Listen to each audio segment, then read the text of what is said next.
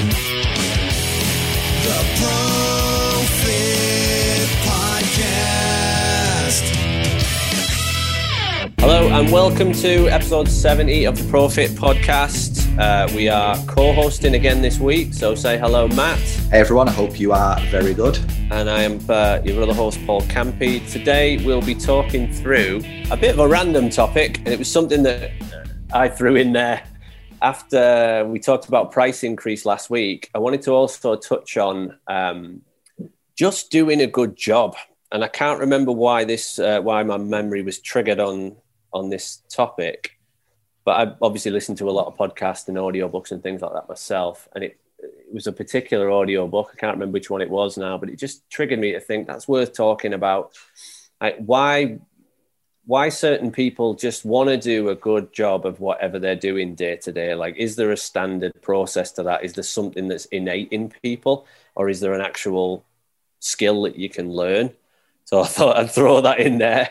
And I know Matt's made some notes on this, but we're going to try and talk a little bit around that and why some people just seem to do an amazing job of whatever they're doing. And is that a skill that you can learn, or is it something innate? The Profit Podcast. Let's start with that, because I know we both talked off mic before about having jobs in the past that weren't necessarily the jobs we wanted to do, but you always wanted to do a good job of it. I remember having a job when I was in college like that, working in a bloody supermarket or something part-time, and I always wanted to do the best possible job I could do of it. And I don't think it would have mattered whether I was a bin man or whatever, working in a bank. I'd always want to be good at it, if that makes sense. And I know you said something similar as well, didn't you? Yeah, I've had a few like that. My first job was in a chip shop. I remember I was the guy that made the chips and made the curry and the gravy and all of that. So that was one. I've worked in Argos, picking items in the warehouse. I wanted to be the quickest at picking stock, which used to get me in trouble because I used to climb up the shelves instead of using the ladders. I used to work in WH Smith's. I was in charge of the stationery department. So my pens were the ones that were all in a straight line and facing the right way and labelled up. And yeah, I do think that when going back to what you said earlier, like innate and skill, I think it's probably a mixture of both. I think we probably have a bit of that's already in us that's probably instilled through parenting. And then it's something you can also develop. I do think it's something you can develop. I do think as well that I've noticed this in people that have been involved in sport. If you've played in a sport, there's just this constant reminder, isn't there? It doesn't matter how talented you are, you've got to work bloody hard. You've got to want it. You've got to want to win. You've got to want it more than your opponent, and you've got to push. You've got to fight for that standard, haven't you, constantly? And I guess that's why why I wanted to bring it up, is that it's so important. If you're talking about becoming good at what you do, it's largely the boring stuff, the day-to-day boring stuff done consistently that'll actually stand out long-term. It won't stand out. Like, doing it for a day is not impressive, but doing it for 90 days consecutively, that's hard to do. So it's not like these little tiny things. You might write a piece of content once and it's not that impressive, is it? If you do it once, put it out, whatever. Anybody can write a piece of content. Like, anybody can turn up on time for every session in one day. But can you turn up for every session on time for a year? Can you do that? Like, that's impressive. And those little details matter, especially when it comes to things like your branding. So if you're a personal trainer and you're branding yourself with a certain image and you're trying to get a certain message to a certain market, the little details matter. The little things done consistently well will really matter. So it might be something like your uniform representing your brand. Yeah, again, it's not impressive to get your uniform right one day out of your working life, but it's impressive to get it right every day for a year. And it's not that your clients will notice it, but they'll notice when it's not there. That's the big difference. These things aren't impressive until they're not there. And then someone goes, oh, just doesn't seem quite right today. Yeah. And it's that'll kill the business. It's like Darren Fletcher in a Manchester United midfield. I never used to notice him when he was on the pitch. But when he wasn't there, I used to go, "Where's Darren Fletcher?" That's brought something back to me. That who was it? Was it Francesco Totti said he hated being in Darren Fletcher's terror zone. I remember he man-marked him or something in the Champions League, and he said he's got Fletcher's terror zone. I couldn't stand it. Yeah, that's what came into my head then. As soon as you said you don't notice it when it's not there. Well, you notice it when it's not there. That's it. You won't notice it until it's gone. Yeah. And that's what these little things are all about. It's about delivering day in, day out. And I do think that starts from that whole saying of how you do one thing is how you do everything. I think that starts from there. And I think it's true. Like, that's why if you have a job, say you're in a position now where you're not quite where you want to be, and maybe you're a PT listening to this and you've got a part-time job in a bar and you're part-time building your PT business. You don't really want to work in that bar. Like we and you get that. We've had jobs like that in the past, so you don't really want to be doing it. But how you do one thing is how you do everything. So if you're in the bar and you serve a shitty pint and your bar's all messed up and you don't really speak to people very nicely and your excuse is, well, I don't really want to be a barman. I'm not sure that's the right approach. I think how you do something is how you do everything. I think some of that will actually end up transferring into your PT job as well. Because you'll just get sloppy. Yeah, I suppose it's about making what you do part of who you are. So if you see it as, I might not see myself as a bartender, like I don't want to do that, but who I am is all these other things, and you've got to bring those other things to that. I think for me personally, the reason I've always wanted to do a good job and work hard as well is that if I don't do that, I just get bored. So it's just like a switch off. If I'm not going to do it properly, I probably won't do it at all. Make the best of it. If you've got 2 or 3 hours where you've got to be doing something, then make sure you do it as well as you can. Yeah, and like you said, it's about making it who you are rather than it being about a job. It's about who you are and who you want to show up as. Where we're probably trying to take this conversation is how does that come into fruition? How do you actually make that a thing that happens almost automatically? And I think for me personally, it's probably a few things that we've talked about before. It comes back to having a bit of a vision for where your life might end up. You might not be there yet, but this is one step on that journey. And, it's about seeing not necessarily where you're getting to, but who do you have to become to get to where you want to get to. So I think that's part of it. And then in order to remind yourself of that vision, that's where you would use something like a daily check-in that we've talked about, whether it's like a morning journal, an evening journal, something like that reminds you of that vision and sets your intentions for the day to make sure that, your job today might be to serve pints for 8 hours, but you're going to do it with a certain level of integrity and intention that's in line with where you're going to get to and a smile on your face this. I'm going to repeat what you said at the start there, because I think it's so important for people to hear, especially if you're someone listening to this and you're not where you want to be, right? Especially for those people. It's not about getting to a certain place. It's about who you're trying to become. That's what it's all about. And a lot of those things can change today. A lot of them can change today. So if you're in a job but you don't like right now, or you're not in the exact position you want to be in, you can still do the things. You can still show up as the person you want to be today, easily. You can change those things in an instant, and just watch the transformation in your life when you start to do those things. So wanted to make sure everybody heard that bit. And again, I think what's funny about this is it is one of these things that sort of interlinks with what we do as a job, and intuitively we understand this. So we understand that if someone wants to lose 2 stone, they need to start acting like someone that's 2 stone lighter today. Yes. They don't get to be that person today. They don't get there, but they have to start acting that way now. And by acting that way today, tomorrow, for a year, they get there. And we know that as trainers, it's intuitive to us. It makes sense. But sometimes we just don't see how that, how it interlinks with our life and other areas and stuff like that. So you talked about journaling and having, again, those morning rituals and routines, but doing that on a morning, making your bed, like prepping your clothes and your food the night before so that you're ready to get up and go for it straight away. Little habits and rituals that's about who you're becoming, not about the job you're in. So you as a person, you want to be an organized, prepared person, no matter what you're doing. Yeah. And then in terms of like, I wrote down as well, I don't know whether this was part of this or not, Paul, but I wrote down like a little couple of strategies that I used to use, like actually during my day. I still do this now to some extent, that, you know, if we all get to that point in the day where we might feel a little bit low on energy, we've been awake since whatever time, we might be doing a few sessions back to back or whatever, a few coaching calls, mentoring calls, blah, blah, blah. And I think I like to just use a few little mind tricks on myself and find energy from somewhere. And it's not always in a cup of coffee or something like that, but just little things like reminding yourself that, you know, this might be session number 8 for you today. This might be your 8th session, but for the person that's about to turn up, it's their only session this week.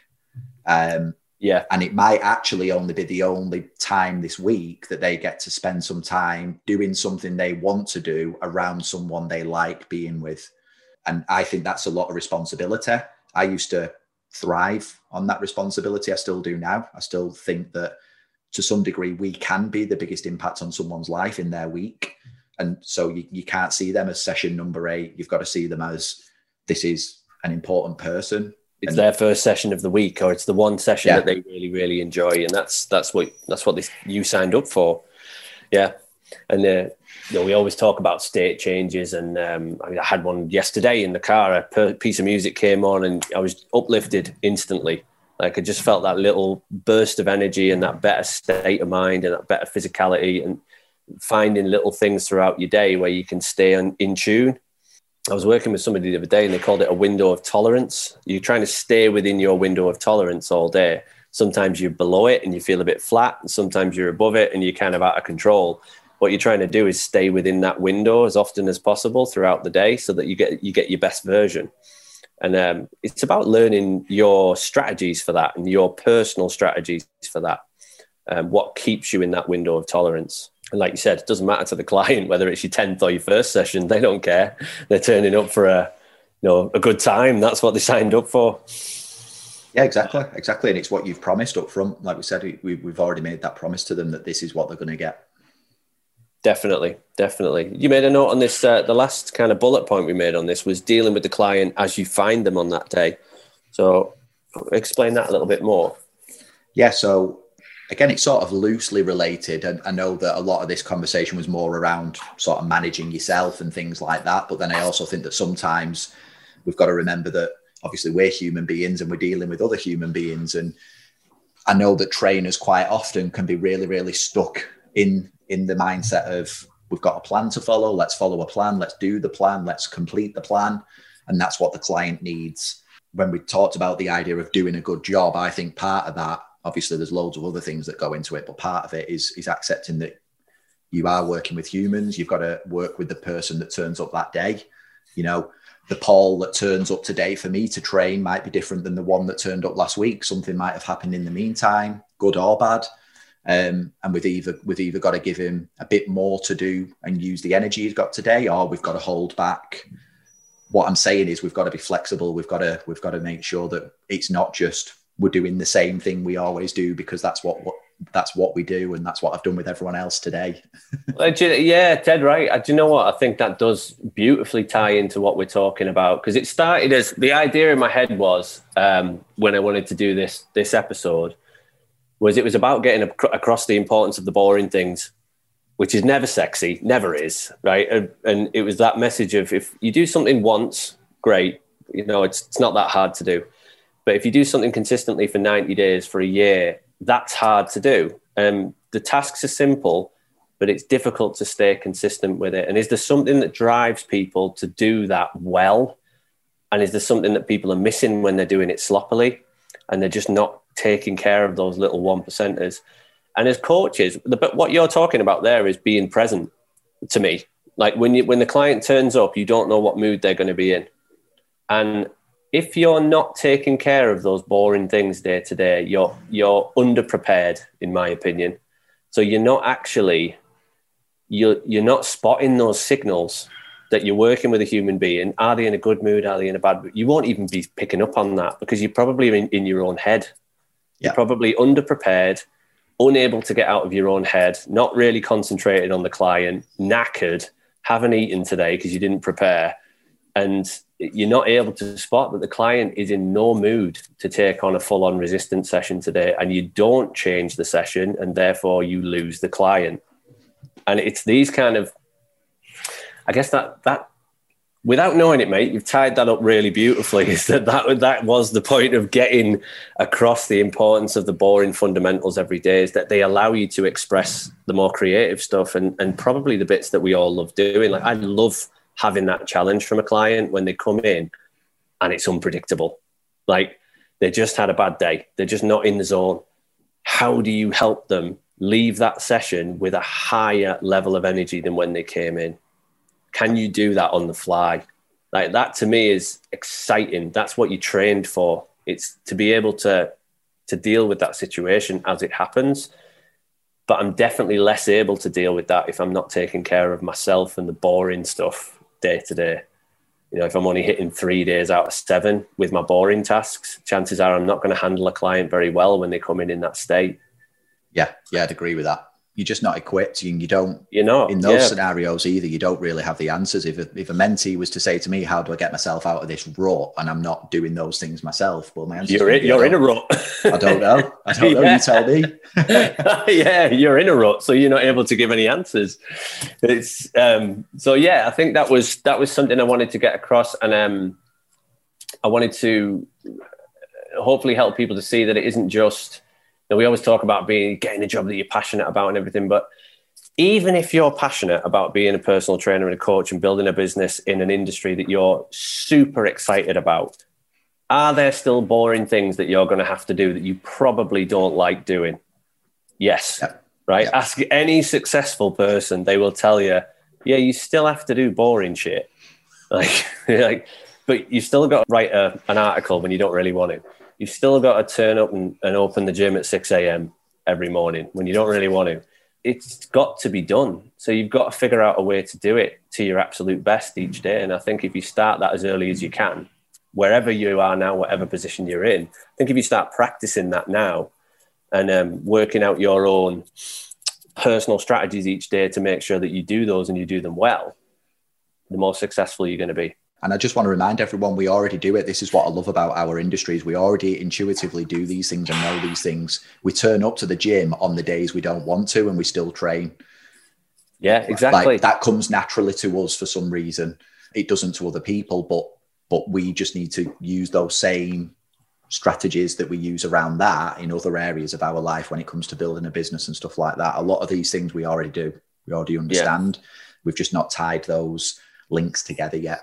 I think that's something that's helped me over the years, is seeing where I already do that in another area and just going, well, I already am that person in one way. I just need to copy and paste it over there. You hit the nail on the head. I already am that person. So I just need to find a way to transfer that into something else. When somebody says, well, I'm no good at that. Well, you do already do that in a different area of your life. Sometimes people don't realize that you're already doing it. You're just not doing it in this bit. And it's just a case of transferring over what you do. And that's all about identity. That's all about you identifying as somebody who does those things, and you'll quickly pick it up. The Pro-Fit Podcast. I think that's it for today. Nice, short, sharp episode. I hope that was useful. I know it was a bit of a random topic to begin with, but the idea was there that, you know, the little things are the big things. And is it something you can practice, or is it innate? Don't think we answered that question, and we said maybe it's a bit of both. But I think there's strategies to it. And I think it's looking at those things as massively important, and how big they pay off long term if you can start to do them well every day, not just every other day or every third day. I think the power of a topic like this, Paul, isn't necessarily giving people a to do, like, here's what to go and do. It's more an awareness. It's more a case of, are you even aware of how good a job you do day to day, and doing the little shitty bits and stuff like that. Yeah. Because if you're not even thinking about them, then you're probably not. So absolutely, it's an awareness tool as much as anything. Just so the audience are aware, me and Paul were talking a little bit earlier. We do actually quite like these shorter episodes where it's just me and him sort of waffling on about something. So we will keep these type of episodes relatively short for you where we can. And then the longer episodes are probably going to be reserved for when we have a guest on and we do an interview and we'd like to go into a bit more detail and depth, because we know that some of the stuff that we can do can get a bit heavy at times. So we'll keep it shorter and sharper like this. So yeah, that's everything, isn't it, for today, Paul? Good stuff. Yeah, I think we've covered that and done it a bit of justice. So until next time, hope everybody does good, and we'll see you on the next episode.